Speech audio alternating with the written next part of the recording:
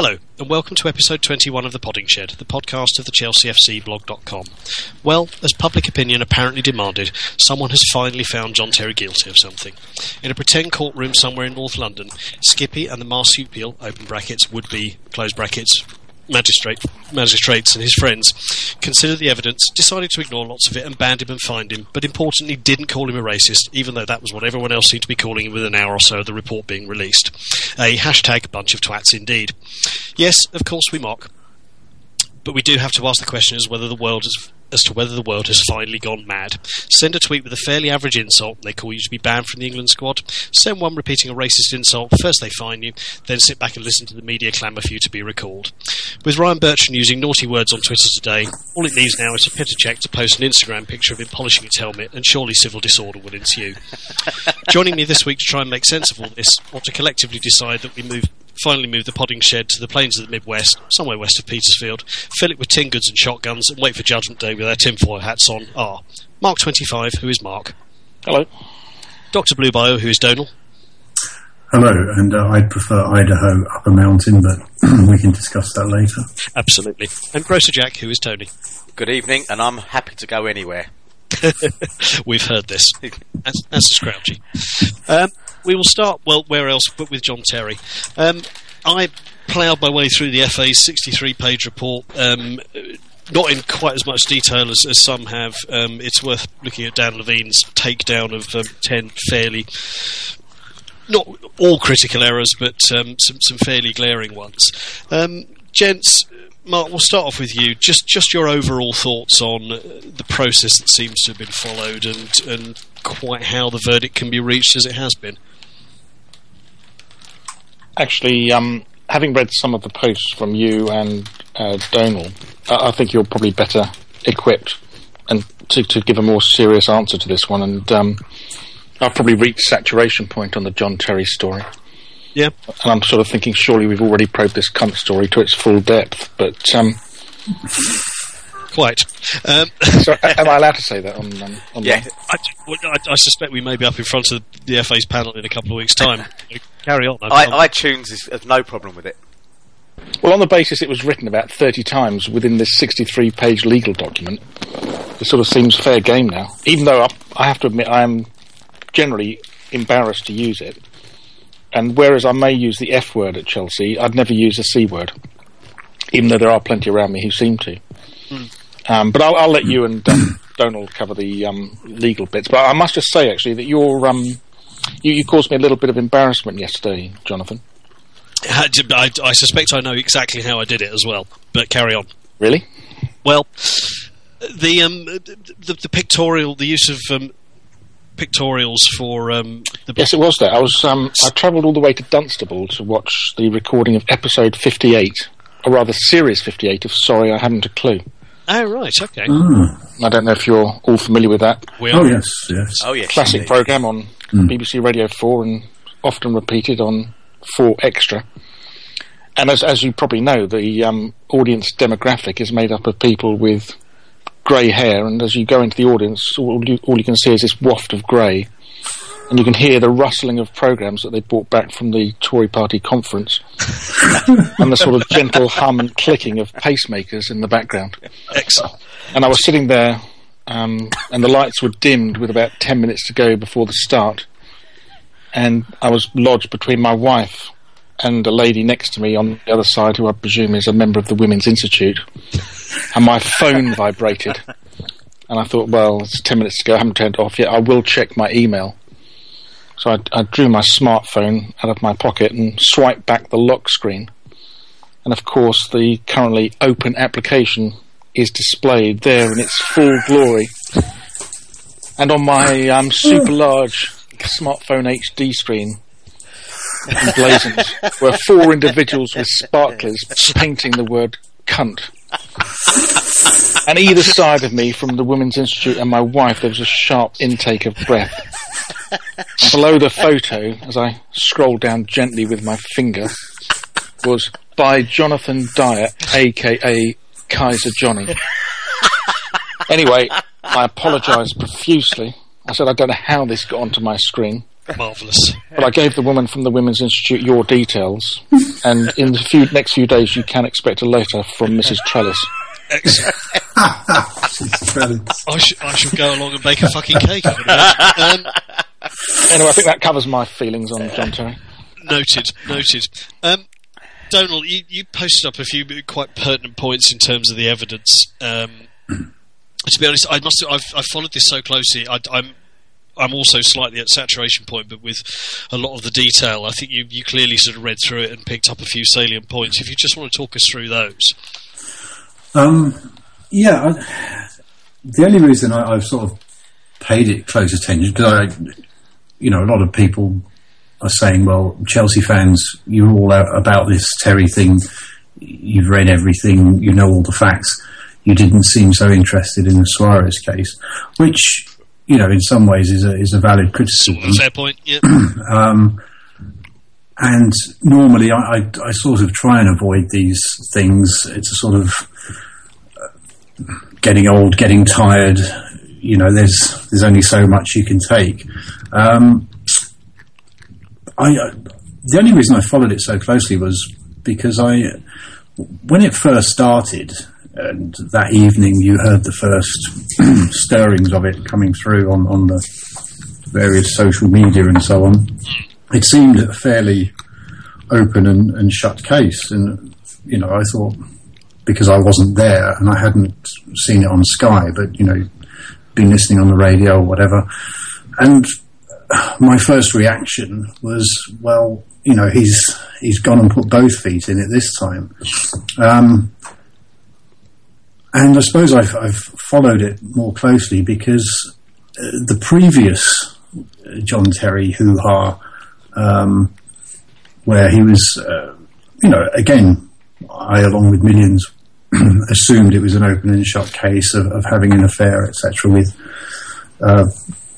Bridges' ex-partner. And it was only in the months after that, as you read more and more about it, and respected journalists like Nick Davis in The Guardian interviewed her, although she generally didn't speak to the press. It seemed less certain as to what had gone on, etc., etc. Yeah. And the die is cast by that point, obviously. Yeah. And so, assuming a similar thing might be happening with this, I paid it relatively close attention, such that I did follow the reports of a variety of journalists. I couldn't get hold of a transcript of the trial, but you got a fairly good idea of what was being said. And I also read the court judgment. And so when it came to the FA, I read that as well in order to try and form my own opinion, because obviously with a lot of these things you make a knee-jerk reaction and you then have to inform yourself. Yeah. So and I think, like many,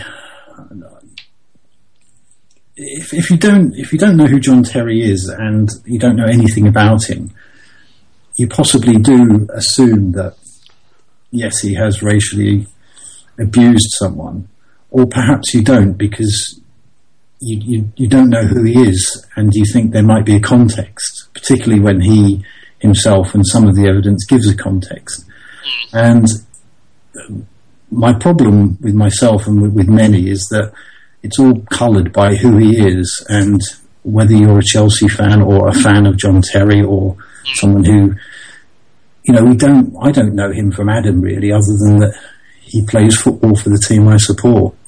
And, I still struggle with it. I don't think I'll ever make up my mind. And I worry that, I'm like I said in my thing on the blog, that I worry that I'm being an apologist. But I at least have satisfied myself that I've read things and read as much evidence as is available to us. And I do find some of it a little confusing and a little strange. And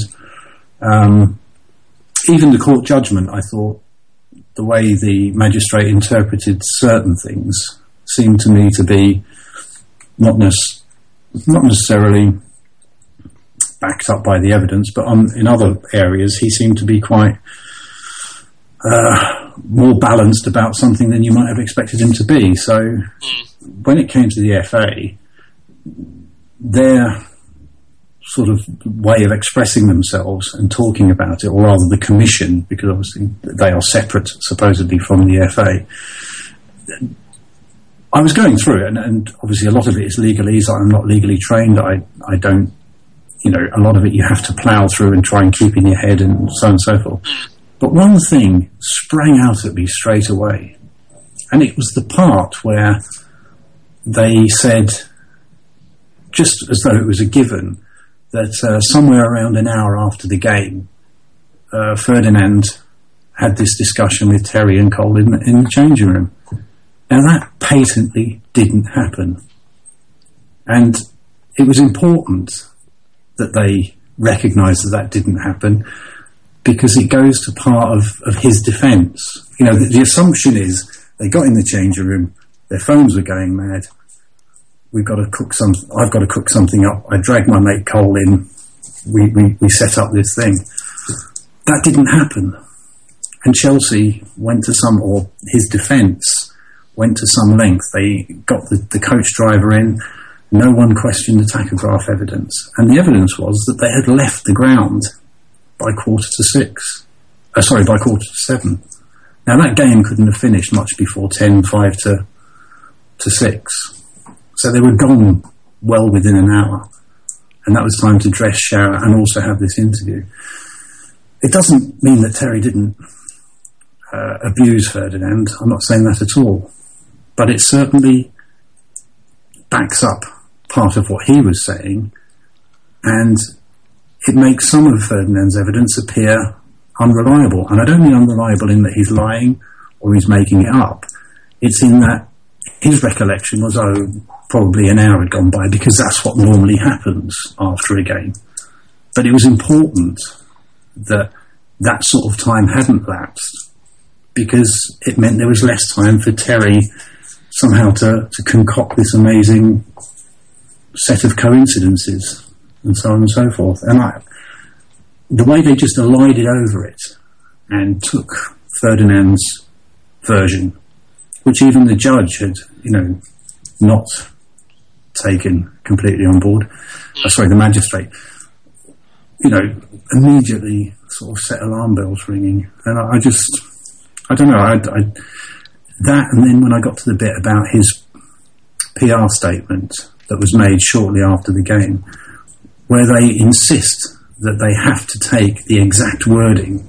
So you put together a little short statement to say, yes, I said something, but I was reacting to what was said to me. You don't sort of stand outside somewhere and read out to the press, he said FFFing FFCCCC, and I said FFFFCC, but you don't, do you? You say, this happened, and I was responding to this. But they insist that this is a new piece of evidence, because the judge said he hadn't actually read the press release, and they're saying, well, the press release, Terry says these words, when in fact he actually said these words. And that, that's a new piece of evidence, and it somehow, means he's lying. They were trying too hard, and that, I think, is something that's a bit unsettling, because ultimately no one heard it. No, I mean, I think just I've got the summary of the court judgment up in front of me, and one of the key lines in the summing up: nobody has been able to show that he is lying. The lip readers do not provide evidence that categorically contradicts his account, and so on. So I've assessed John Terry as a credible witness, and it's worth sort of going back to the final paragraph. Weighing all the evidence together, I think it's highly unlikely Mr. Ferdinand accused Mr. Terry on the pitch of calling him a black cunt. However, I accept it is possible that Mr. Terry believed at the time and believes now that such an accusation was made. The prosecution evidence as to what was said by Mr. Ferdinand at this point is not strong. Mr. Cole gives corroborating, although far from compelling corroborating evidence on this point. It is therefore possible that what he said was not intended as an insult, but rather as a challenge to what he believed to have been said to him. In those circumstances, there being a doubt, the only verdict the court can record is one of not guilty. So that's kind of a pretty good summary of of the whole thing in a nutshell. I mean, you could go on for hours, and I'll just say one last thing because otherwise we'll be here all night. The other thing that strikes me is that in both what was said in court, funny enough, people were saying things, journalists were recording it, and if you compared all their different writings of what they'd heard, they all wrote different things very often about exactly the same sentence that was, or piece of evidence that's been given. And it's this idea that somehow it was amateur dramatics night, and Mr. Ferdinand, his script says, you are an effing this, to which Terry replies, you are this, to which he replies, and that there was this sort of staged conversation taking place going up the pitch. There was obviously... It simply wasn't like that, was it? There's plenty of time for stuff to be said as you run up the pitch. They were probably both talking at the same time. A lot of things were being probably shouted backwards and forwards. Now, if you ask John Terry or Anton Ferdinand to recall exactly what they said, they would only recall parts of it, and they won't necessarily recall the order properly. And the magistrate addressed this. He said that people will never ever give you chapter and verse of exactly what they said correctly. Hence, you get Cole, Terry and Ferdinand all having three different recollections of what supposedly took place in the changing room. And this idea that somehow these three words and some other words which you don't see because there's a head in the way, then preceded by the F off, that he's saying this completely in isolation. Is Ferdinand still talking at the time? Yeah. How much is going on? And the idea that people seem to be arguing that the effing knobhead bit at the end, somehow it shows how angry he is. Whereas to me, and obviously I've never written a play or anything in my life, you might say something to someone in a questioning fashion as, you think I called you an effing whatever, and then your voice drops, effing knobhead. Now you watch him, he turns away as he finishes saying effing Black Sea, and he sort of, his head sort of drops like, effing knobhead, and that's the insult. He's calling him an effing knobhead, having repeated. I'm not saying that that's exactly true, but it's more plausible to me than you would first think when you actually watch a little bit of video you can see. But they use this language all the time on the pitch. They shouldn't. I don't know how you ever address that. I work on construction sites and so on. This sort of stuff goes on all the time. But it shouldn't happen on the pitch because they're on telly and blah blah blah. But it does. And if you're going to fight racism, if you're going to change attitudes, yes, you have to go after this sort of thing. But you need to have something a bit more, I think. It's sort of, because otherwise it looks like you're just trying to get someone big on anything you can, and there's plenty going on elsewhere which you could be after. Yeah. And finally, it's Barnard. I don't know what they're going to do about this guy because Chelsea senior figure in Chelsea's management has been accused of lying, basically. Yes, it's pretty interesting to see what. That's, I'd be interested to see what Chelsea do about that because that's quite key in all this. Well, my take on that is if they've accused Barnard of lying, and by implication Ashley Cole as well, which I find, he's given evidence under oath in a court of UK law. Isn't that touching on libel? Isn't that? I did not far off. I would suspect. I don't know. One wonders whether the club are going to sit there and say, "Hold on a minute, you've effectively smeared one of our people here, and you're not a court of law. We have to work under your articles, of course we do, but that's the FA don't have parliamentary privilege, do they? They don't have the right to sit there and basically say what they like about somebody."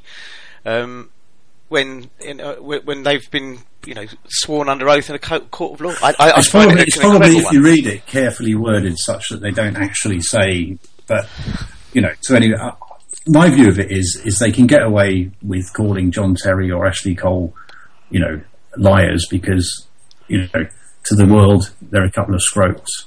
Yes, but the shocking thing is that they've actually gone after quite a serious way. They've gone after the club secretary, and that's a big. I see that as a bigger problem for Chelsea in the long run. Yeah.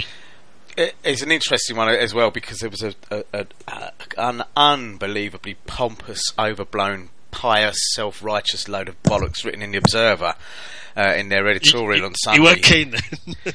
Well, it was unbelievable, because I'm reading Donal's comment on the blog, and your excellent article.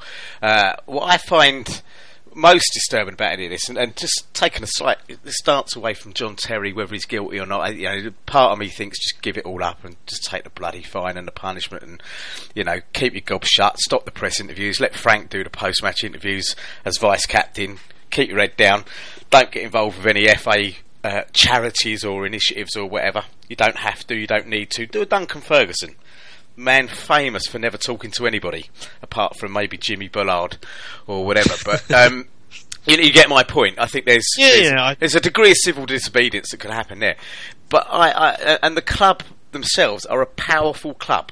Okay, they have a powerful presence within the league and everything like that, and I think they should seriously look at this and say, you've slurred one of our people over. But what I find more disturbing about this is the undercurrent from the Observer and a lot of other people that, in some way or another, because I haven't come out and condemned John Terry, Barnard, and Ashley Cole, that implies me as a racist. I'm supporting racism, yeah. I think, and it's the old George W. Bush, if you're not with us, then you're against us.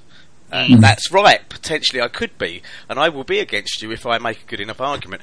And it kind of fundamentally, I know it veers away from football, but we seem to be living in a fairly, whether it's the recession or whatever it is, whether the hacks are actually hitting the headline and then finding the facts behind it. But we seem to be living in a lynch mob kind of culture at the moment, which is, John Terry, you've got Ashley Cole thing, you're on a completely different plane. You've got, one person complains about Jimmy Savile, within a week 100 people have complained about him. Lance Armstrong, guilty by what is at best circumstantial evidence on the word of a number of people, but it's the weight of evidence, etc. And irrespective of whether irrespective of whether those people are guilty, they have been now found guilty, okay, not in a court of law, by the media. They are forming the opinions and putting these things across to people where they have not. Whichever way you cut it, Lance Armstrong has never failed a drugs test. Never. He has, Tony. He has. That's the problem. I mean, we could go into this all night. Yeah, you could. But I understand your point. I think evidence. But it's just a lynch mob mentality, and the implication that, and go and read the Observer. I urge you to read that editorial. Oh, It basically said that the club are racist, that the fans are racist if we do not come out and we do not condemn John Terry and Barnard and all those people for it. That's why I made the point on the blog that, percentage-wise, there is a high percentage of black men playing football in this country compared to the percentage in the population. And one of the big bugbears is that percentage is not filtering through into the higher echelons of the sport. Chelsea have got a black director of football, and they have a black senior assistant coach in Eddie Newton. Now, I'm not saying that means we should all go, "Ooh, aren't we lovely?" All I'm trying to say is that, if you're going to call Chelsea a club of racists, you have to question why those people are working for Chelsea, want to work for Chelsea, have been offered those jobs by Chelsea. And, a lot of other clubs in the Premier League don't even have that sort of representation, poor as it is, if you want to go down that road. And, the John Terry thing is troubling, it's difficult. I find some of the vilification of Anton Ferdinand a bit hard to take. His brother, you could say, is different in that he, actively courts this sort of thing.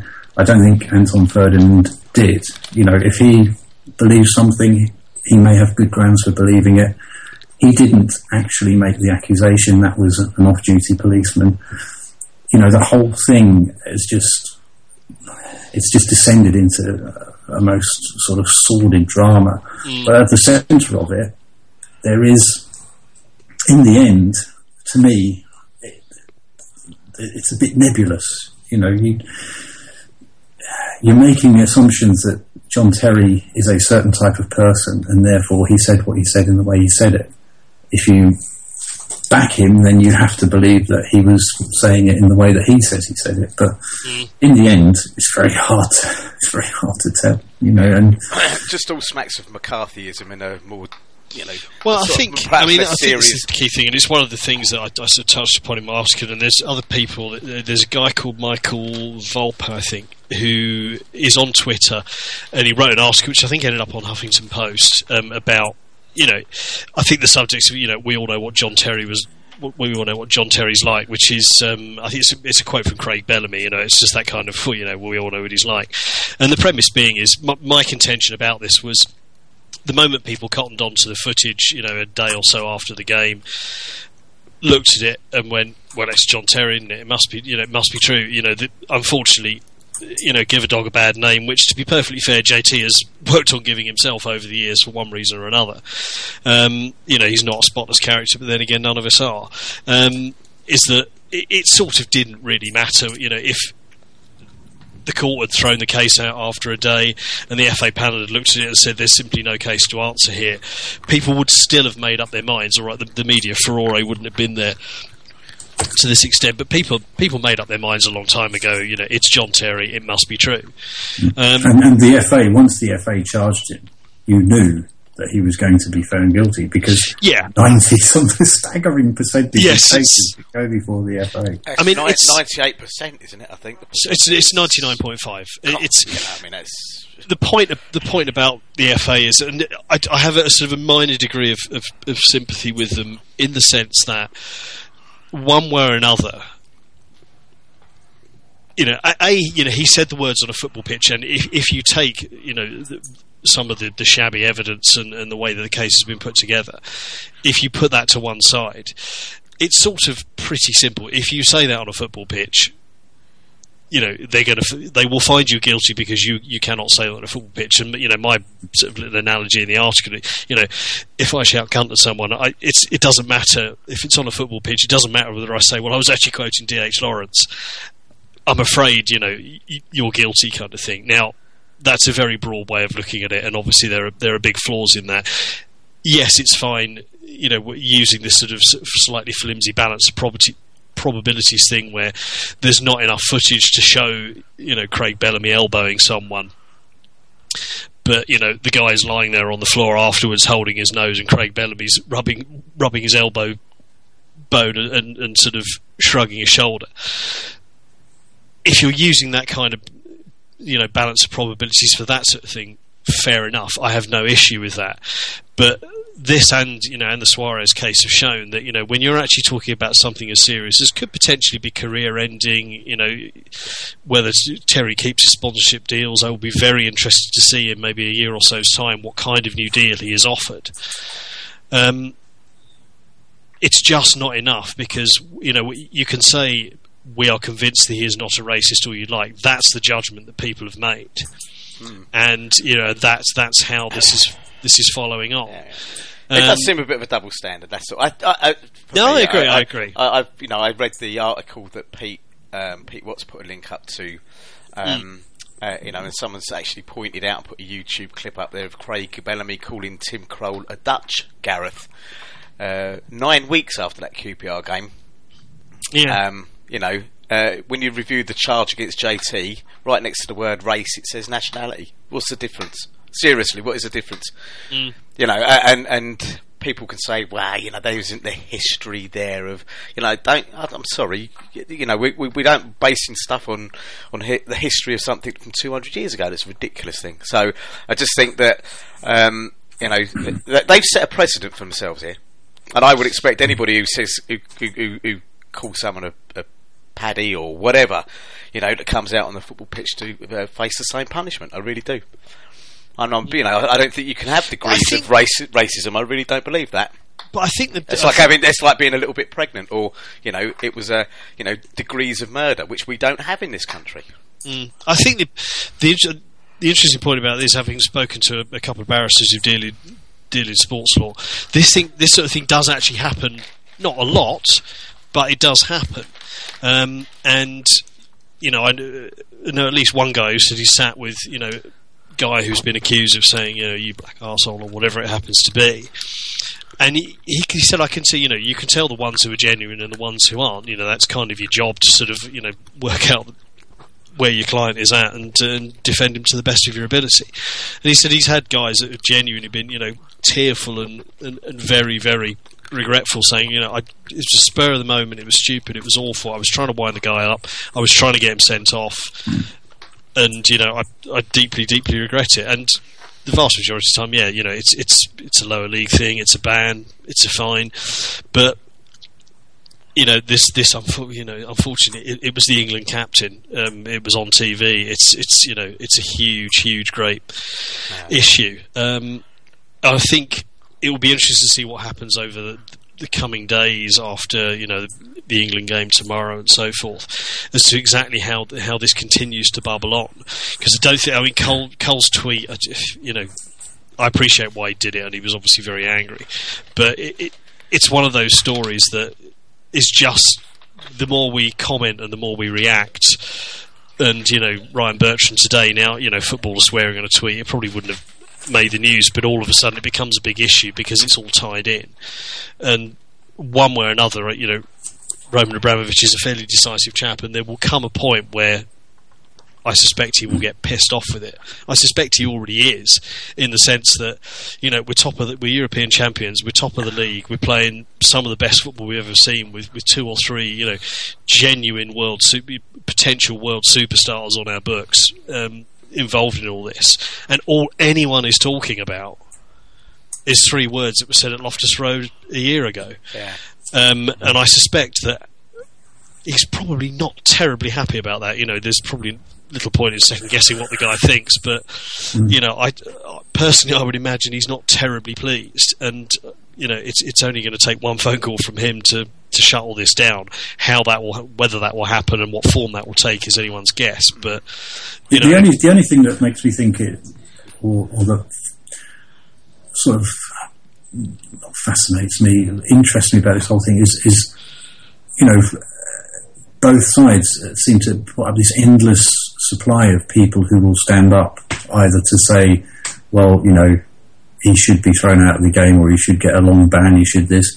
Others are saying he's the greatest bloke in the world, he's always been nice to me. It's this business of, dividing football. There are a lot of black players who seem to be genuinely angry about the whole thing. And, understandably, and, at one point, I assumed that somewhere along the line, something more would leak out, a history, almost Jimmy Savile-like, if you like. And that doesn't appear to have happened. And I don't know, it will depend, I suppose. Abramovich will take the view as to, in the end, if he believes Terry, believes that he's, genuine, then he may well back him. If Terry and Cole are in any way, acted against, I still come back to this club secretary thing. That was the bit that I found quite, I was prepared for the sort of hammering that Terry and Cole might take, but I didn't expect that. And I'll be interested to see what happens with that, because he's a man apparently of some standing. I think he sits on an FA council. He's been in the game. I think possibly with us for about 30 years. He's kind of a well-regarded guy. So on the one hand, you have a player who's only been red carded 4 times, with reputation for never losing his temper, and a man who's been around the game for years, has been club secretary of various clubs, has been at Chelsea for that amount of time, actually puts himself right out on a limb by lying about a statement that Ashley Cole made. It strikes you as, an awful lot of people doing an awful lot of daft things. If that is really the truth. I find to credit, but you could talk about this forever and never get to any conclusion. No, I think that's the thing. It's interesting, actually, just come off my Twitter feed. David James has pitched in and said, well, the headline is David James has accused football's anti-racism campaigners making too much of the issues, insisting he no longer saw a problem in the game. Now that's a very, he's a very high-profile black player and a very intelligent guy as well. And for him to pitch in with something like that, and he was oddly enough speaking at the Leaders of Football conference at Stamford Bridge, no less. has chipped in with some quite interesting comments. You know, he also made the comment I saw somewhere that if you'd said it in the stands, you'd have been thrown out, which possibly is true as well. But you know, I think he's tried to be fairly balanced about the thing. I haven't read the whole transcript of it, but I think he's trying to. Yeah, well, I mean, the quotes. I'll read the quotes out here. You know, 42-year-old who hopes to embark on his own career in management after completing his UEFA Pro license said, "I struggle with the racist issue in football because I don't see it, and that's not because I've got my head in the sand. In the earlier days, yes, but the game's changed. There are some wonderful organisations out there which have helped football become a much more enjoyable game for everyone. Stuff in the crowd being aimed at players, that's gone, or pretty much gone. I just don't hear it anymore." So it's for someone. It has polarised. Debate yeah, it has polarised, isn't it? Quite a big thing, I think. I think it's polarised as well. You've got there's a fair degree of black players who've come out and said never had a problem with him, blah blah blah, and then you've got the kind of bandwagon jumpers, the Jason Roberts and the Garth. I've got to say this right. It's Garth Crooks, isn't it? Not Brooks. One's a country singer. Yeah, one's yeah. Well, I'm pretty sure the country singer was a better footballer as well, though. Well, I mean, Garth Crooks. Unfortunately, he loses an awful lot of people's respect because he tries to put himself across as very intellectual, and he made a comment at the weekend about a player I can't remember. James Morris. It was James Morrison, wasn't it? And you just thought, God above. I mean, it's the sort of thing. If one of us made a mistake like that on a podcast, the rest of us would rip the piss mercilessly. This guy's paid probably 6-figure salary per year to get this basic stuff right. I.e., which country does this man play? He suggested England should be looking at him, and someone pointed out he's already had 22 caps for Scotland. I mean, that's just abysmal. I mean, that's it's one of those things that it's research and journalism and so forth. There are people who have done an awful lot of work. Dan Levine, I keep citing, but he's followed this case from start to finish. He was at the game. He followed it right from the very beginning, and he's pulled apart every single document that's been produced about it, and he's done it in a rational way and come to a number of conclusions, some of which I don't agree with, but at least there's thought gone into it. It's not just literally scanning through a document and picking the bits that support your case out and ignoring the rest. But yeah, it's anyone's guess exactly what will happen next. It's got to happen fairly soon because he's only got a certain amount of days left to appeal in, hasn't he? And if he doesn't appeal, then he takes October the 18th. Yeah, he's got until the 18th.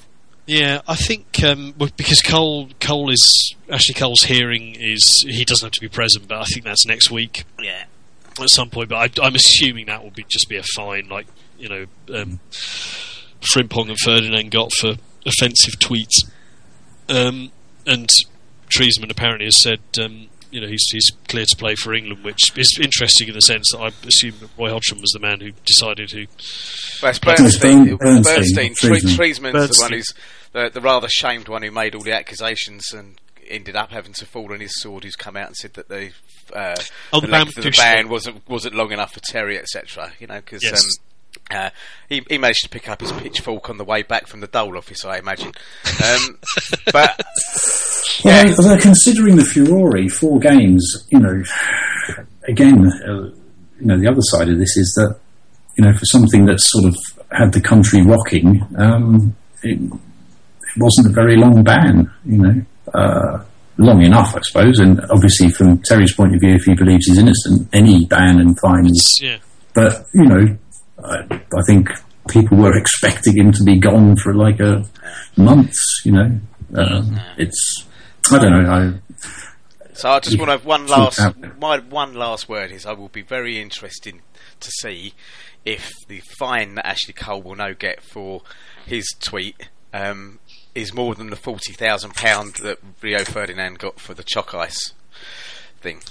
That will tell me a lot about where the FA's head is. Well, it's sort of an interesting dilemma for them in the sense that I think they tie it to. I think it's tied to salary, or a portion of salary, or something along those lines. So it's going to be very interesting to see, given that chalk ice technically, in the way it was said, is a racist comment, whereas Ashley Cole's is just a plain old insult. So yeah, exactly. It's sort of going to be an indicator as to what they view more seriously, one or the other.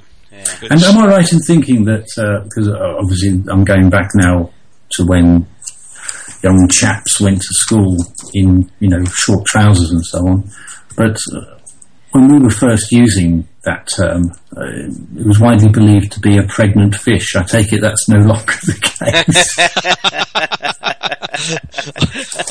Not one I've heard of before. Really? Yeah. I suspect that may not be we were the all in case the playground anymore. going, what is a twat? There's always one kid who appears more advanced than the rest of you. It meant a lot less in the part of London where I came from. It was like a variation on twit or twat, really. That's all we used to come out with. And then I said it one day at work when I worked for Southern Electric in Slough, and the guy from Macclesfield fell off his frigging chair. He did, because he said, "You can't say that out loud." I said, "Why?" He said, "That's worse than the C word." I said, "What? What are you talking about?" So I guess there's regional variations on meanings or whatever. But yeah. An interesting one. I just sat there and almost said to him, "Fuck off, you twat," but there you go. I never used to think it was offensive, actually. It was only my wife pointed out to me what the definition was, so I stopped using it quite so frequently. Yeah. And also, when you are young, you just use words that you just think are offensive. Yeah. I remember when I was 13, I was away skiing, and we went with another family, and it was a bit of a boring evening, and I don't know why, but I ended up playing Scrabble with my mother and the other mother from the other family, if you get the picture. And there were no car keys involved or anything, were there? No, I was only 13. And you're never too young to learn. My vocab has always been limited, but I did manage to construct the word dildo, which for a 13-year-old with the mother and the friend of the mother probably is inappropriate. And we used to call people dildo at school, and I just used to think it was sort of a sort of friendly, abusive term. It wasn't until a while later, after that Scrabble session, that I actually found out what it meant, and I was slightly horrified that I'd used it. It's it's all a learning. Well, your family obviously hadn't got a strong background in consumer electronics, I suppose that was the problem. Well, not in those days. Or battery operated. It would have taken a massive great battery out of the Morris Minor to get it going. It was so long ago. I think, right. Well, that's the end of that little. I think that's fair enough. I think it's one of those things. I was channel hopping the other night, and the Blues Brothers was on, which is obviously, as we know, is a very fine film, and there was a scene that kind of struck me as would have been kind of quite appropriate, in the sense that it would have probably made everyone happy. And been suitable, in the sense that if the nun had been standing there with John Terry and Ashley Cole in the desks with the big stick, and John Terry says, "I didn't say you FBC," crack with the stick. Ashley Cole said, "You twat," crack with the stick. I just think it would have kind of finished things off quite nicely, but that's just me. It's almost a Python-esque. She could have replaced the stick with a salmon. I would have had no problem with that at all. That would have worked just fine. Yes, exactly. Right. I think probably until the next offensive tweet, pronouncement, appeal, article, editorial, we've probably done that one to death for the time being. Yeah, I think so. It's my sense of uneasiness will always linger over this, because although I haven't read it, I do believe that for once, we're actually in the same company as Rod Liddell, and that would always make me feel unclean. This, of course, is very true. So what we will do is we will move on to football. To some football. Let's have some football, Johnny. Exactly, which in the current context is actually something of a relief. We're obviously just approaching international weekend, which I think Frank's injured. Ryan Bertrand's pulled out with a fucking swollen glands, or whatever he tweeted earlier on today. Cole may or may not be picked. It's up to Roy. So how much Chelsea interest there is in the England game is open to question. But we will go back to Norwich last weekend. Mark, you've rested your vocal cords to a certain degree during the half an hour of ranting that's gone before. Your thoughts on the Norwich game, please. Mark, are you there? Oh, sorry, I was distracted. I was just selling something on eBay. Oh, right. It was my Jim will piece of consumer electronics. No, it was my Jim will fix it badge. I've got 7 bidders so far. By the way, one of the headlines on Construction News, because obviously we get this circulated to us on, electronically by mail because we're in that sort of industry. One of the headlines in Construction News was the well-known cement mixing firm Jim will Mix It have decided to stick with the name. Excellent work. I offer that up for what it's worth. That's fair enough. As an aside, it's well worth digging around. Rob Brydon was interviewed in the Telegraph about a year or so ago, and I imagine the poor man is cringing like nobody's business. He absolutely, it's just after Jimmy Savile died, and he is absolutely singing the guy's praises for what a difference he made to people's lives, and he actually says, everyone's been, lots of speculation, it'll all come out after he dies, but look, he's dead, and nothing's been said, the man's a saint, da da da da, and I imagine he must cringe every word of it. Anyway, Mark, over to you. Football. Norwich. Yeah, I mean, I can't remember the last game that we covered, but it's sort of all blurring into one game now. But Norwich was an excellent game, and so far we've taken 19 out of 21 points, so who's complaining? We went 1-0 down early on to Norwich with the hefty frame of Grant Holt smashing home down at the Matthew Harding end. But even at that point, I felt all the way along we were going to win by 3 or 4 goals. And I said that to all the people around me who were all looking a little bit worried. And they did, I believe. But I proved to be right. And we got a goal back very quickly. And we completely outplayed them and played some very, very pleasing stuff. And what's going on in the middle between Mata, Oscar and Hazard really is very, very exciting. And Oscar is now my favourite. For the first 3 games of the season, I was sort of taken by Hazard after his spectacular debut away to Wigan, and he was my favourite. And on the blog, I changed my avatar to a Hazard warning sign. But you may have noticed that recently I've changed an Oscar. I'm now an Oscar, and I'm very fickle, and I do blow very quickly with the wind. And in 2 or 3 weeks' time, Mikel, sorry, I didn't mean that. Maybe my favourite, but probably not. But now Oscar seems to have everything. And what amazes me is that for such a, stealing Donald's phrase, I think, waif-like person, how tough and resilient he is. And Ramirez is the same. I mean, there's not much to Ramirez, but neither of them are afraid to get stuck into anybody. And I always remember when I was playing football when I was younger, people of bigger size, you always sort of made sure you were 10 yards away from them. But those two don't seem to have any concept of difference in size, body weight. They'll just go into every tackle, and it's he's not scared, is he? He really is quite a punchy little chap. It's just intriguingly, as you talk about, apparently he has just scored for Brazil against Iraq in Sweden. Yeah.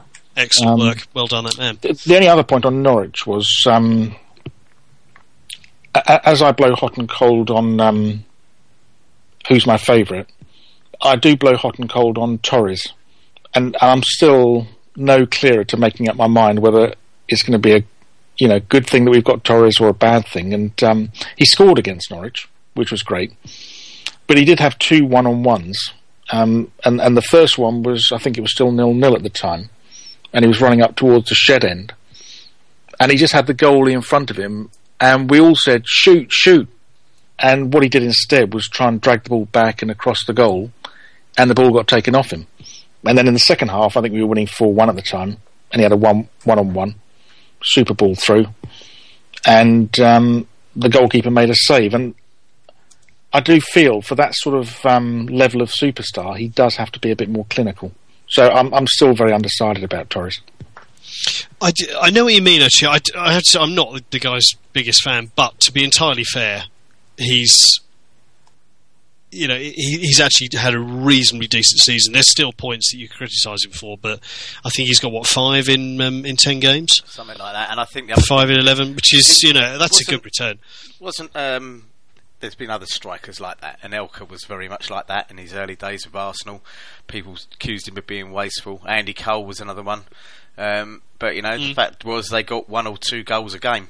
They might have had 8 chances, but I'd rather have a player with 8 chances getting 2 than a player with 2 who gets none, I suppose, in that point of view. But I know I like Torres. I like the way he holds up play. I like the way he's become more Anelka-like in the sense that he can go past people and he can set others up. He's not completely selfish, and I think that's maybe what we're a bit makes people a bit dubious about him. They're expecting an out-and-out goal scorer, and the fact is the guy might be just adapting his game to a different style of play, and the fact that he's getting a bit older and he's had a couple of injuries, and Yeah, I think it was always Shevchenko never really recovered from the fact that he wasn't quite as quick after his slightly dodgy knee just before he joined us. But Torres does appear to at least be adapting, and he works hard. And maybe he is. Maybe we won't get 30 goals a season out of him. But frankly, the rate he's going, he's going to do okay. Just on that, so the Oscar apparently. We were slightly behind, or my Twitter feed was slightly behind the game there, because Oscar got 2 for Brazil against Iraq, and Brazil are currently 6-0 up. Yeah. It's not far from finishing, so he obviously had quite a good day, and he's not injured, frankly, which is obviously a good thing. I wondered about.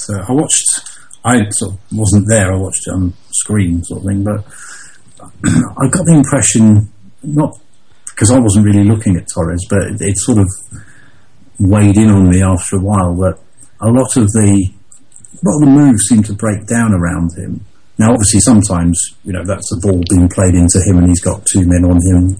It's hard to hold the ball up. But there were quite a few occasions where, in comparison to, say, Hazard, who rarely loses the ball, and Mata and Oscar, who also now, are making it more difficult for people to get the ball off them. It still seems to me that he loses the ball too easily. I'm not rubbishing him. I'm just saying that as long as he scores the goals, I suppose that's fine. All but good. I think there is that sort of element that I keep thinking, for a player of his quality, he seems very loose on the ball sometimes. It's just an impression. I can't back that up with statistics or anything, but it's just an impression. Did we not used to say the same about Didier Drogba? I don't believe I ever did, Tony. Well, I certainly did, and I certainly think a lot of people felt the same with Drogba. If he wasn't in the game, he wasn't in the game, and I saw him have some appalling games where I quite frankly would have been glad never to have seen him wear a Chelsea shirt again. I have the advantage of not being a well-known persona, so I can absolutely deny ever having said anything like that. About it. But I just think that I think it's all. It was only one game, Tony. You're right. I just picked it up. It sort of bugged me in the second half a bit. Actually, I didn't want to introduce this as a session for slagging off Torres, because I think he is a lot more. I'd like to think I wasn't slagging him. I'd like to. But I didn't want to. We might all end up rubbishing him, but I think he is doing a lot more than last season. Oh yes, and actually he is holding the ball up better. But I'm still not fully convinced, and for a player of his quality and price tag, and I know he can't help the price tag, but he has to live with it.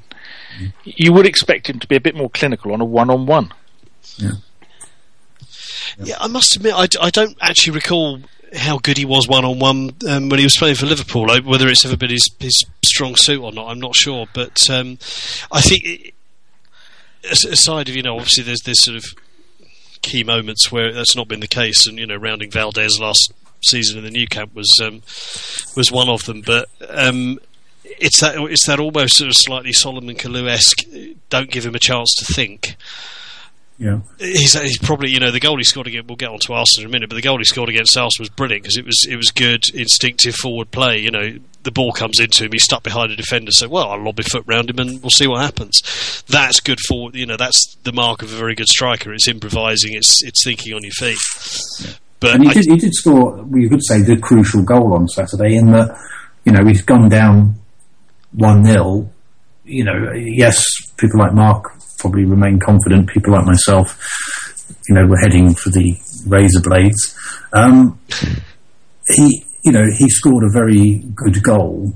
Clinically finished it with a very good header, only minutes later, and that sort of cleared the decks then, and they were off and running, if you know what I mean. Whereas, it's still early days, a little bit of a setback. If Norwich had dug in, it starts to become hard, a bit like it was against Stoke. You know what I mean? It's so, fair play to him. He got the goal that got the game back on track, and it was a very well taken goal. It was just, I don't want to become known as a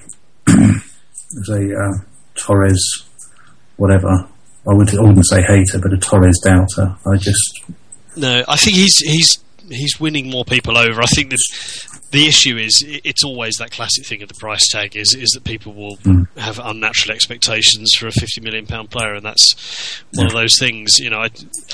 I think the main thing for him is that ultimately, I've said this before, but what you pay that kind of money for a striker for is, you look on the back page of the paper the morning after and it says Manchester United 0, Chelsea 1, Torres 82nd minute, and that puts us 3 points ahead in the race for the title. It's that kind, you buy them you spend that kind of money on the best strikers because they're the players who will hopefully make a difference in the tight games. And I think that's the issue is, Drogba was the consummate big game player. In a semi-final or a final, he pitched up and you knew you were going to get a goal. Torres, I think people don't think that, and I think what people also feel is that if you actually put him out under that kind of pressure, he'll just melt. But then, against that, you sort of, I think back to the night where I was just slamming my hand down on the bar counter in disbelief, screaming my head off as, he came on and, yes, the game was won, you could say, or that we were through if we held on, but he certainly helped. He certainly helped, so...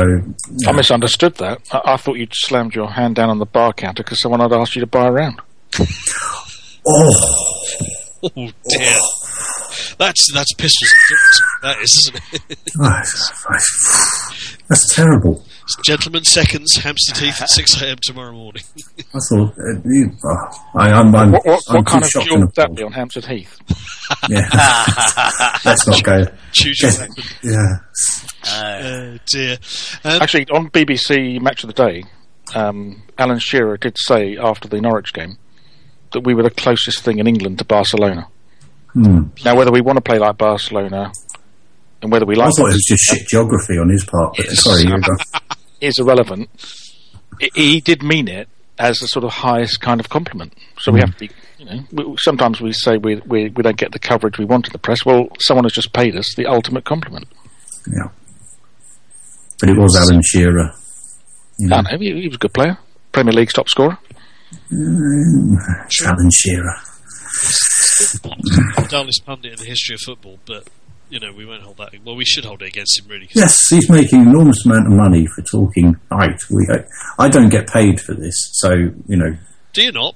Bloody hell, no. Region. Yeah, so I can sit here and talk shite. I'm happy with a clear conscience, but he's getting paid for it. I'm grateful with the fee I'm getting for this, Dean.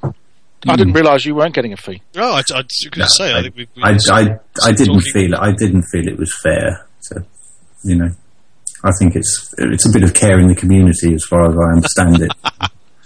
My psychiatrist said it would help, and keeps us off the boys have been good enough to give me this opportunity. Oh dear me. So I think that anything to add on the Norwich game? Did Delia disgrace herself at any point, or no? Didn't see it, to be honest. I'll tell you the one moan you could have, and it's not so much a moan against the referee because it's going to happen in these games, and as I've said, I'd rather he gave us the penalty in the crucial one than in a game where we're 3-1 up. But there were two nailed on, stone certain penalties, and probably a couple of others as well. Fair play, you take it on the chin. What really knacked me off was, and again, I shouldn't waste my head banging. I shouldn't bang my head against a brick wall. I don't, because I'm in a padded cell, but the rest of you would be banging your head against a brick wall. Match of the day, having done a job on us after the Stoke game, pointing out where Ivanovic's rather blatant diving around. failed to cover adequately the fact that Hazard, was knocked off the ball in a blatant penalty.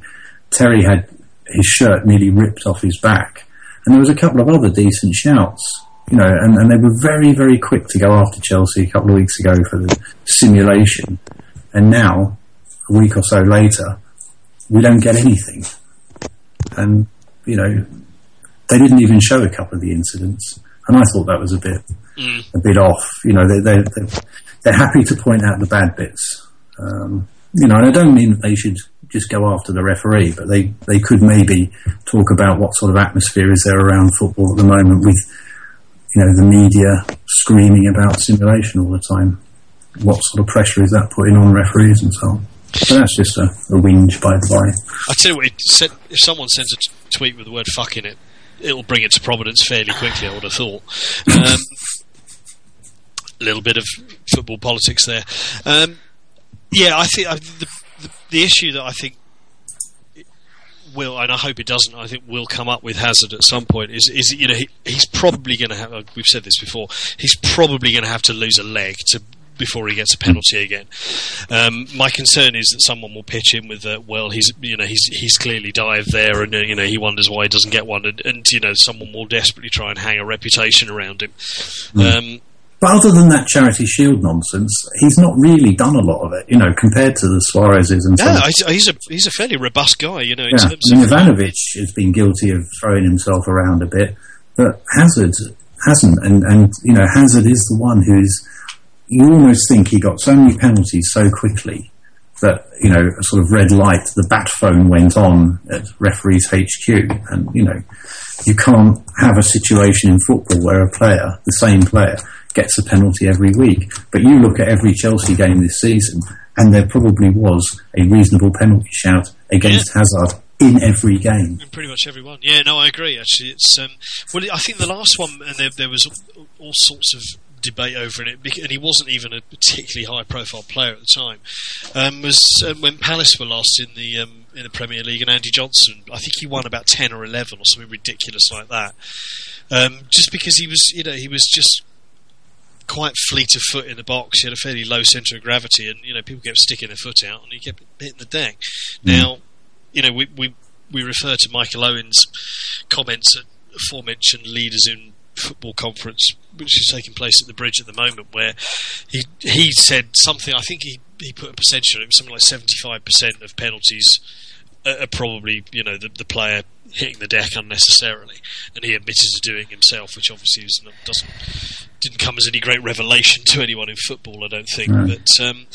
But yeah, again, our referees influenced by talk like that.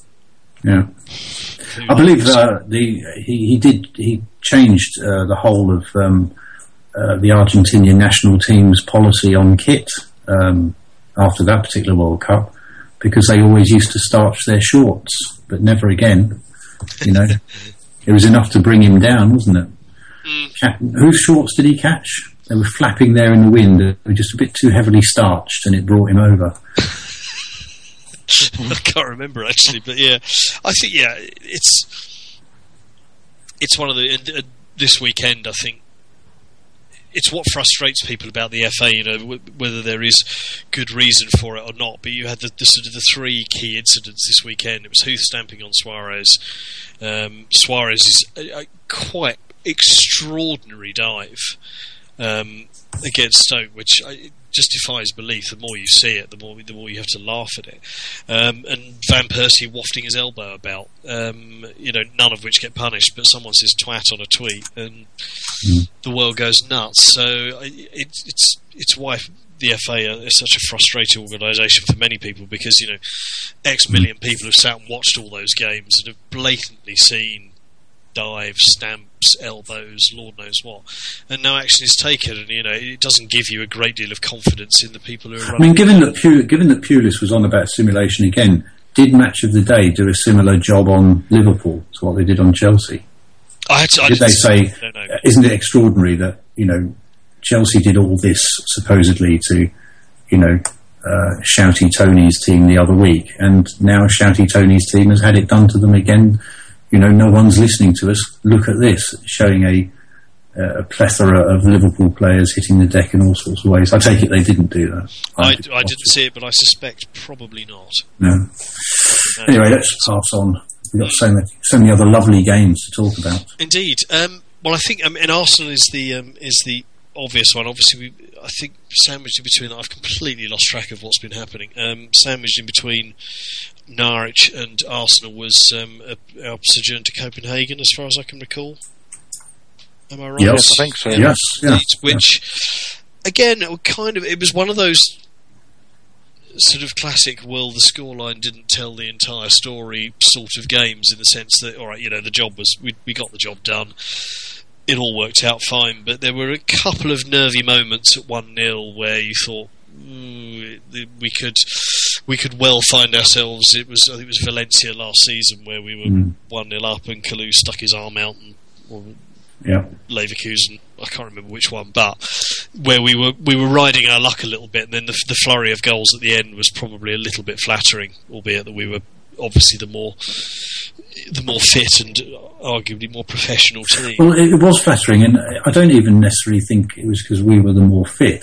It was that, as far as I could tell, they elected to play a very, very hard pressing game all over the pitch, and that was part of the reason that I think we struggled. They had a really high up the pitch press, and there was 2 or 3. If you dwelt on the ball, there were 3 players around you. Now, short of taking a bit of what the US Postal had, you are not going to keep that up for 90 minutes, and they hit the bar there at about 70 minutes, which would have made it 1-1.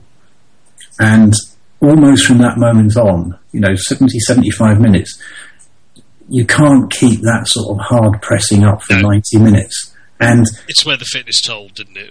Yeah, but even if we weren't that fit, they were always going to start tiring. And we hadn't been doing that sort of pressing. So, they...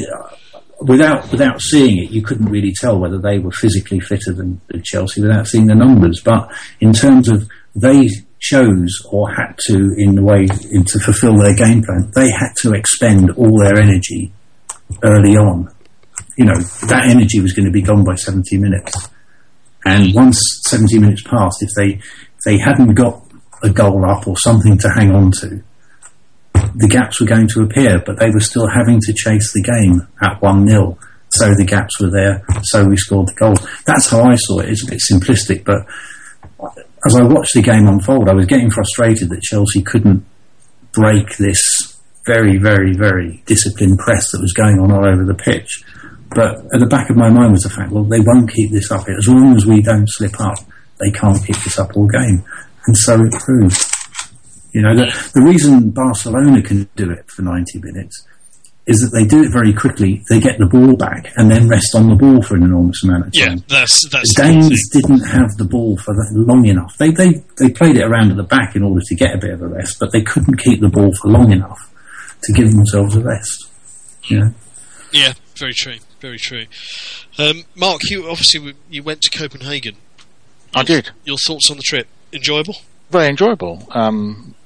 I went with my wife, and we'd always wanted to have a trip to Copenhagen, so it seemed an ideal opportunity. So we spent 2 days there. Excellent. And Copenhagen is a very nice city. And we were in a very attractive part of town called Nyhavn, which is full of colourful buildings and boats, right down by the harbour, right. Opposite the Noma world-famous 3-month waiting list Michelin-starred restaurant. We didn't go there. But all the food we did have in Copenhagen, I don't know if any of you have been to Denmark, was incredibly salty. Really? And I'm not sure if that was the sort of cause of what made the Vikings so angry, that they all had high blood pressure or something. They tasted really salty. Right. I've not been, but I shall bear that in mind for any future visit. But the game itself, it'll be the only group game I go to this season. I won't go to Juventus or to Ukraine. And it felt very much like the only group game I went to last season, which was Genk. And that one, we actually did draw 1-1, having taken the lead. And after 70 minutes, it felt just like Genk again. I felt sure they were going to equalise. and my heart was in my mouth when they hit the post. Yeah. But I think they could have kept going, the Danes, and showed resistance for longer before collaborating, which actually is the opposite of what they did in the 40s. They collaborated token resistance towards the end. But had it not been for Luis's free kick, I think they would have held on. And that the free kick and the goal from the free kick wasn't necessarily because they were tiring. It was just a good strike from a free kick. And once they went down to 2-0, I think they thought, we've had enough of this. And then we just ran riot. And if Carlsberg did flattering scores, 4-0 would be it. Yeah, a very good point indeed. I have to say, it was one of those moments where we're 1-0 up and things are getting a little tight.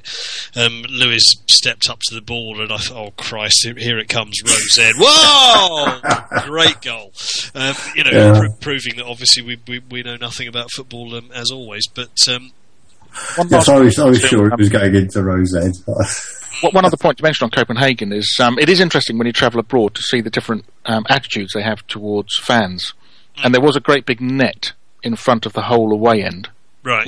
Which apparently is there every week. It wasn't there just for Chelsea. It's always up there. But they allow smoking in the stadium, and they allow beer in the seats. So like when you go to cricket, you have these cardboard holders that will take 4 or 5 pints at a time. Yeah. You got people coming in and out of the ground while the game is going on, bringing pint after pint after pint, and everybody round by me was completely drunk. But well behaved. I mean, you just had to look in their eyes, and they looked completely glazed. And most of them were facing the other way, talking to their mates, which I never understand why people go all that way to watch a game and actually don't watch it. But despite I thought UEFA had a rule that you weren't allowed to. That's what I thought. But despite the fact alcohol was flowing incredibly rapidly and freely, it didn't actually make it an aggressive or nasty or unpleasant atmosphere. Everybody was jolly, but not, well behaved, and it just shows what you can do. Maybe we should allow standing and drinking again. Well, there was something. I saw it on Twitter. Was it the FA supported? Is it Amanda Jacks? I'm sure it was. Yeah, she attached it. Federation. Yeah, she attached. I'm sure it was some piece of research, or it was an article quoting various bits of research that was saying that it is something of a fallacy that alcohol is the major contributory factor to violence at football. And, it was sort of proper research rather than just, a few people telling their stories. And I think it did revolve around this business of the real hard-nosed violence is pre-arranged and has nothing to do with drink. You will have situations, just as you do in any social situation, where some people get out of order on drink, and obviously stewarding and policing has to take that into account. But that, tear-ups, through city centres, window smashing and all that, wouldn't, drink of itself wouldn't... and I think there's something to be said for that, because I think an awful lot of people, myself included, have a few drinks before a game. So, people are already going into the ground, with a few drinks, and probably drinking more quickly before they get into the ground, because they know they can't have a beer in the ground. So you get that fueling up effect. But it's an interesting point. Well, it is. It's I always kind of go back. I know we're digressing a little bit, but it's an interesting point. When I went out to Dortmund in 2006 for the World Cup.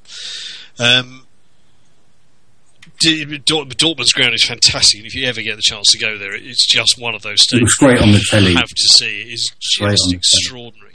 The capacity was reduced for a World Cup game because they didn't allow standing, and they've got the two gargantuan terraces behind the goals, where if you want to watch Borussia Dortmund Schalke, which apparently is one of the tastier fixtures, you can kind of pay sort of 16, 17 euros, and you can stand there with a beer, and you can be on a terrace. And I've often wondered, EasyJet fly direct to Dortmund. I've often wondered on a match day how cheap you could actually do a quick day trip / cheap overnight stay to Dortmund to see a game, and what that would compare to a sort of a lumpy day out at Chelsea for, with a category A game of 60-70 quid a ticket or whatever it happens to be, with food and everything else. I suspect it's probably not a huge amount of difference, but anyway, I digress.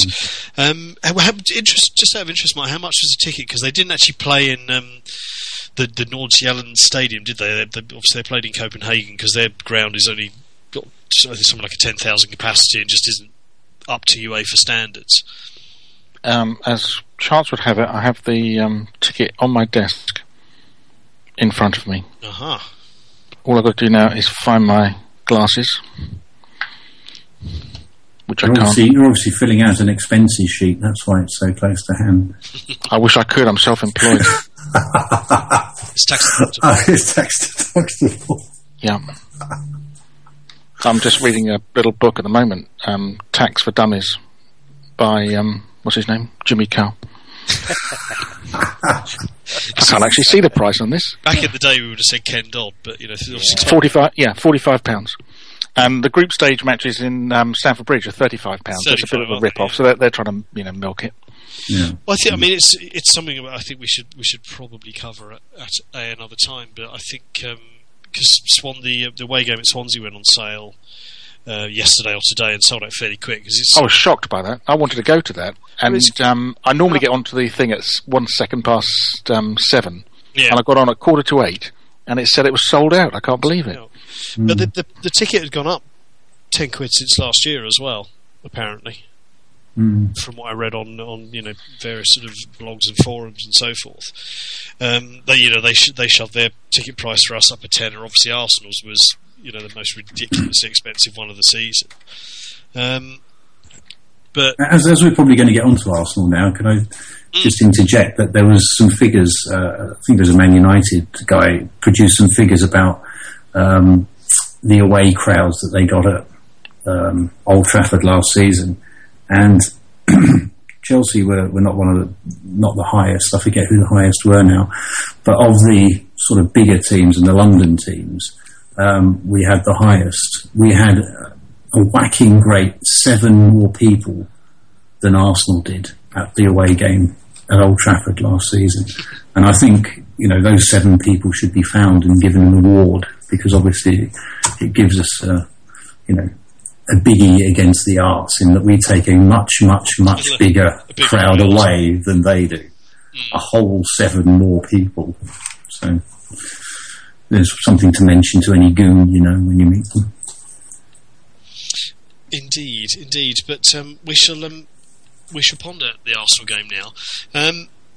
A great result, obviously, and one of the any number of games that will be deemed our first big test of the season. For me, it was sort of a decent performance. I don't think either side looked terribly good. It was generally quite a cautious game from what I can recall of it now. 2 weeks down the line or whatever it is. But the right result. Torres got a great goal. The equaliser, the defending looked a bit shoddy. I think Luiz was probably at fault, if we're honest, because he seemed to step back off Arsenal scorer. Forget it, I can't remember. Jorginho, wasn't it? Jorginho, that's him. Yeah. That haircut should be illegal already. Is it the bloke with the funny haircut? Yeah. And obviously, Arsenal's much vaunted improvement at defending set pieces seems to have fallen to pieces fairly quickly. Anyone go? No, I just saw it on the screen. Yeah. Tony, you've been reasonably quiet for a little while. Chip us your 4 penneth in. I was at the enjoying a very nice day at the Fleet Air Arm. Get myself thoroughly excited over various fabulous aircraft, not least of all Concorde, but watched it on a rerun, or a whatever you call it these days when you tape something, or you don't even tape it anymore, do you? You just sort of capture it in some sort of magical little box somewhere. I thought it was a brilliant performance, and one of the best we've put in against Arsenal in recent years for sure. Because when we had the kind of Mourinho hex over them, and it didn't matter what they did, they could bounce it around all over the place, and we had Drogba and he would terrorise them and all that. The last couple of years... Sorry to interrupt, but there was that fantastic... I mean, Drogba was their absolute nemesis. Oh. There was that fantastic game at the Bridge where it was heading towards 0-0. And I can't remember who delivered the ball in, but Drogba literally fell over and it bounced off his shin and went in. Yes. And still won. And it really was just that. Oh, for crying I believe he out did a sort of. Peter Osgood kind of held his hands out. Peter Osgood was very famous. He did that a few decades ago now, as if to say, "Does it matter?" It's gone in. Yeah, well, there you go. I just. I felt that after the sort of disappointing games we had against Arsenal in recent years, especially last year's, entertaining but rather soul-destroying home defeat, when we managed to score 3 goals but managed to concede 5. I thought it was a very good performance, and I think it's actually put down a marker to Wenger's Arsenal and to the other clubs, because everyone was pulling this one up as our big test. We were sat pretty at the top of the league. We'd had the only disappointing result really was QPR. And we've all said it before, that's their FA Cup final, etc. And frankly, in the context of things, it wasn't actually a disappointing result to have left that part of West London with no controversy, sendings off, and a point was actually quite decent at the time, I think. Yeah, so exactly. I see what you mean. Yeah. But I think with the Arsenal game, it was it was a lot of build up in the press about it was a real test of Chelsea. I think even amongst their own fans, and so to go to their home ground. To win, I thought Torres' goal was fabulous, and if it had been any other player, we'd have been. But what you got in the press, of course, was Arsenal conceded 2 soft goals, and I'm going to refer back to something I wrote in one of the blogs, one of the comments or whatever.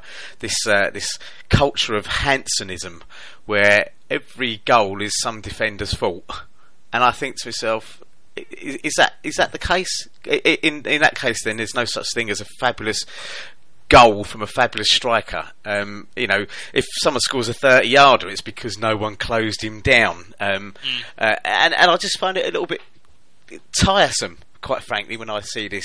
It's a bit of laziness. People going, and that was a defensive error. Well, the Hansen thing is a good point, because he is on record, and I suppose there is an element of truth to it, that there's always a mistake, there's always a defensive error. Even when the goal is phenomenally, crackingly good, there is a reason why the player has been allowed to, take a chance. Yes, some more, there are bigger errors than others. But I kind of see his point, and I see your point as well. But yeah, I just digress. Find it, I just sit there and I think, the minute he starts talking, I think, oh, here we go, it's going to be defensive error again. It was a good performance. We were the better team. I think it was a deserved 2-1 win. I think the score actually reflected it quite correctly as well. And the balance of play across the game, and how we played, how they played, and everything like that. Bearing in mind, to have, I can't remember what the final possession stats were, but they were pretty even. I believe, normally in games against Arsenal, it ends up a sort of 60-40 in their favour, but we've never let them do anything with it. In this particular case, I think we've put down a marker that says, we're a work in progress. We've just started on this road to, this fabulous all basketball, into passing, fabulous football or whatever, and we've gone and beaten a very good team, a team that the week before were unlucky to just get a draw against Manchester City, in my view, because I think for that they battered Manchester City for the last 20 minutes, and they really looked like they were going to take them apart. So a good result, and good to see. I think players coming through, and I think it's all starting to gel a little bit better. We had doubts, there's doubts about Luiz, and then it always Ramirez the player, or was Oscar a little bit too slight, and this sort of stuff. And we're seeing these players now starting to find their feet, and that's one of the most encouraging things for me. This 3 seasons ago, when we were crying out for some youthful energy and creativity or whatever, and we weren't getting it. We were almost in that rigid power style of football. To see what we did against Arsenal was most encouraging, and I don't really have as great a fear going into the away game against Spurs and then the inevitable home game against United. I did have, having seen both them sides.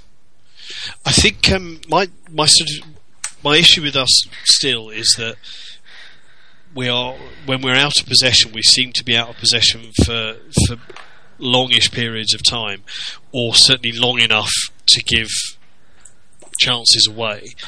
it hasn't really been such a huge issue up until now, but coming up, Spurs are creating a lot of chances at the moment. I think it's sort of the ultimate nightmare game in the sense that with everyone having leapt all over Villas-Boas, and obviously he wasn't the right man for us, but he's clearly by no means a bad coach because he seems to be pulling Spurs act together again. Very early days, it's true. Sorry, go on, Mark. We had a good run with him for 6 games. We did. I shall hold on to that one. But I think overall we're seeing better stuff. I think defensively we look a little bit more solid. Where do we go this? I know David Luiz is slightly cranky, but Carvalho could have his moments as well. And I think we've kind of got used to it. I don't think anyone will ever get to where we were defensively in the same way that Arsenal will never get near to Bold, Winterbourne, Dixon, Adams or whatever again. And sometimes you just have to take that on the chin a little bit. But when you see some of the stuff in midfield and the way these players are linking up with Mata, and I think it's very exciting. I really do. And I think Arsenal, to their credit, it wasn't one of those games where Wenger comes out and says financial doping or blah blah blah blah. I think he just had to take that one on the chin. Yeah, no, I think we're ultimately the best team overall, without question. But we seemed to control the game for quite long periods, and then, particularly when they scored just before half time, there was like a 10-minute period where someone had to go off and Oxlade-Chamberlain came on, and suddenly on the right hand side they always seem to have a 3-on-2 situation or a 2-on-1 going on, and from having sort of spent half an hour not really getting behind us or being able to really do any damage, they suddenly seemed to have the run of the place for 10 minutes and scored. I think and then we came back out and seemed to have solved that and got back on top, and then lost the grip. It's the backwards and forwards that happens in a game. But I can see what JD was sort of getting at, in that sometimes, we it happened with Juventus as well. We let the other team have the ball a bit too, to build up ahead of steam, and I'm not sure, whether that's wise when we're perhaps on the balance. We've got slightly more attacking resource than we have defensive resource compared to how we used to be. Although I think the positive thing from the Arsenal was the Mikel Ramirez combination in midfield seemed to work quite well. That's not to decry Lampard, but it was just that seemed to be the sort of game where those two operated better as a pair than Mikel and Lampard would do in a similar situation. Well, actually, it was intriguing. I never actually sort of found the answer, but obviously Drogba was their absolute nemesis. But I was trying to work out the last time we beat them in the league without either Drogba or Lampard in the side. Now, I've got a feeling it goes back to 89-90 when John Bumstead scored at Highbury. We beat them. Blimey. I genuinely can't find. I've been through to a degree. We beat them 5-0 at Highbury in the League Cup in Vialli's era, and then all of we'd not beaten them in the league for absolutely bloody eons. Until turned up. We'd had an absolutely dismal record. I mean, and nothing summed it up any more than being 2-0 up at Stamford Bridge on a shitty Saturday, sat in the wet stand, in the West Stand with no bloody roof on it. Yes, and I, like many others, stood there when Kanu came on and went, "Who?" And by God, did he shove who he was back down our throats that day. And I recall it well in the sense that I was attending a wedding that evening in North London full of Arsenal fans. That was fun. Yeah. I just want to mention, Donald just touched on it there. Tone, you're breaking up. You're breaking up slightly, old son. If you, is that better? Is that better? Hello.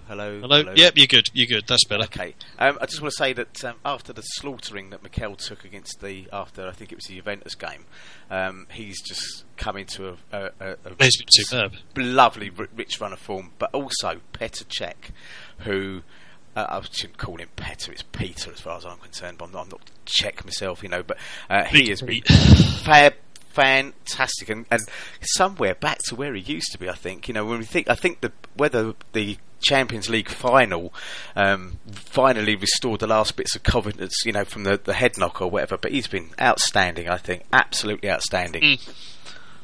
Yes, he made 2 great saves against Arsenal. There was I saw an interesting. I think it was on Football 365, but it was sort of stat based and not their usual sort of flatulent wafflings. About I hate them, but they'll go. Sorry, I don't like to use bad language any more than is entirely necessary. But it's just a shocking sight. But anyway, but there was a thing about I think it's the 10 best keepers in. I think it was the 10 best keepers in the country, and Cech was about I think it was about number 3 or number 4. I can't remember what, but that's not the point. The point was that he had a far worse. We've banged on about this for donkey's years and probably plenty of times on this here podcast. His distribution was worse than anyone else's, which I think is quite telling, because it's one of the things that everyone still comes back to about Cech. He's a brilliant shot stopper. He commands his area well, or certainly better than he used to when he first arrived. But his distribution is still pretty poor. And he always seems to take the long ball option when it comes back. It's almost like he's still playing with Drogba up there. Yeah. And I think it's the sort of thing that maybe needs to be concentrated upon a little more carefully. In the new era of a small tippy tappy passy Chelsea with players that aren't 6'4" and able to muscle their way into games, but that's I digress. But it's a very good point. He is still on excellent form. Any other points about De Aas that anyone would like to make? Just the bragging rights are beautiful, aren't they, when you get them? Always very pleasant. We broke some other record, didn't we? The only team to have won twice or something in the Premier League at the Emirates. Yes, that's right, because we beat them 3-0. Given the place has only been up a couple of years, it's probably not any grist to the mill. It's always very useful, very useful. But so all things. I wouldn't write them off. I think they're. I think it's still a decent side. They are.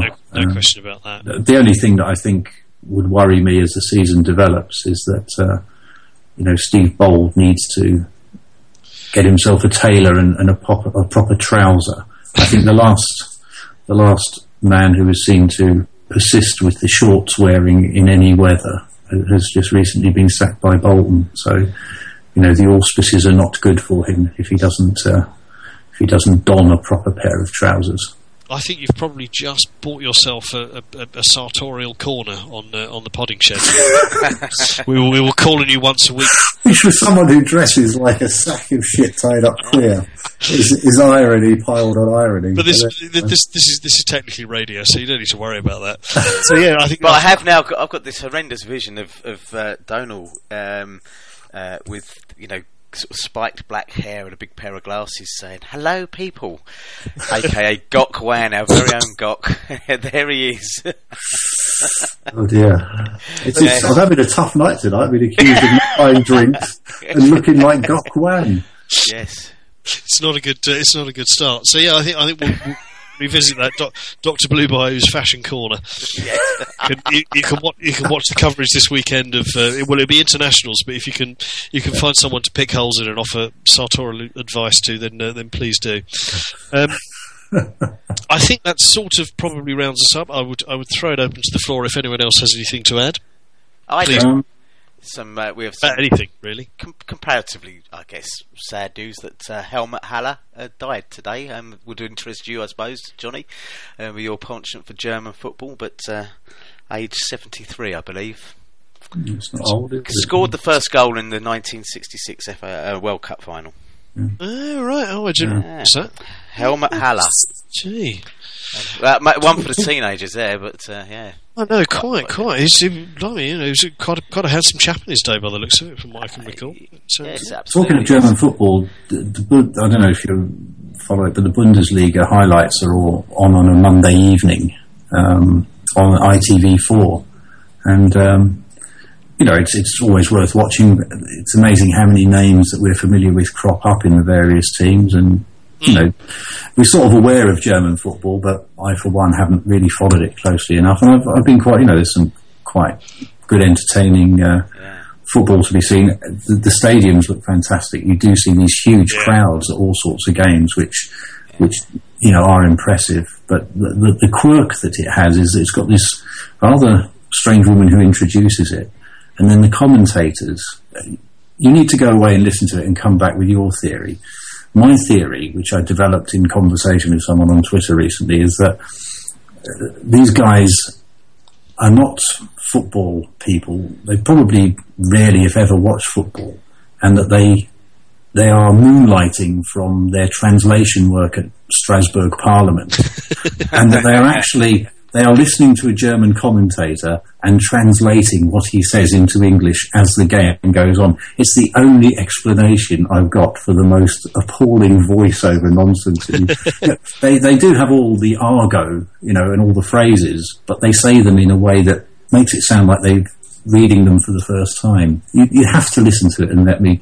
I think we should make that discussion point for the next one. That's your homework. Go and watch the Bundesliga highlights on a Monday night and let's work out where they get the commentators from. Yeah, duly noted. I can't remember much about the identity. I used to watch an awful lot when I was working over there, but I mean, this is obviously a company that's got the rights and has sold them to the UK, and it's not the commentators who commentate on the Bundesliga in Germany. You see what I mean? It's quite strange. And if I can just finish on German matters with a short joke.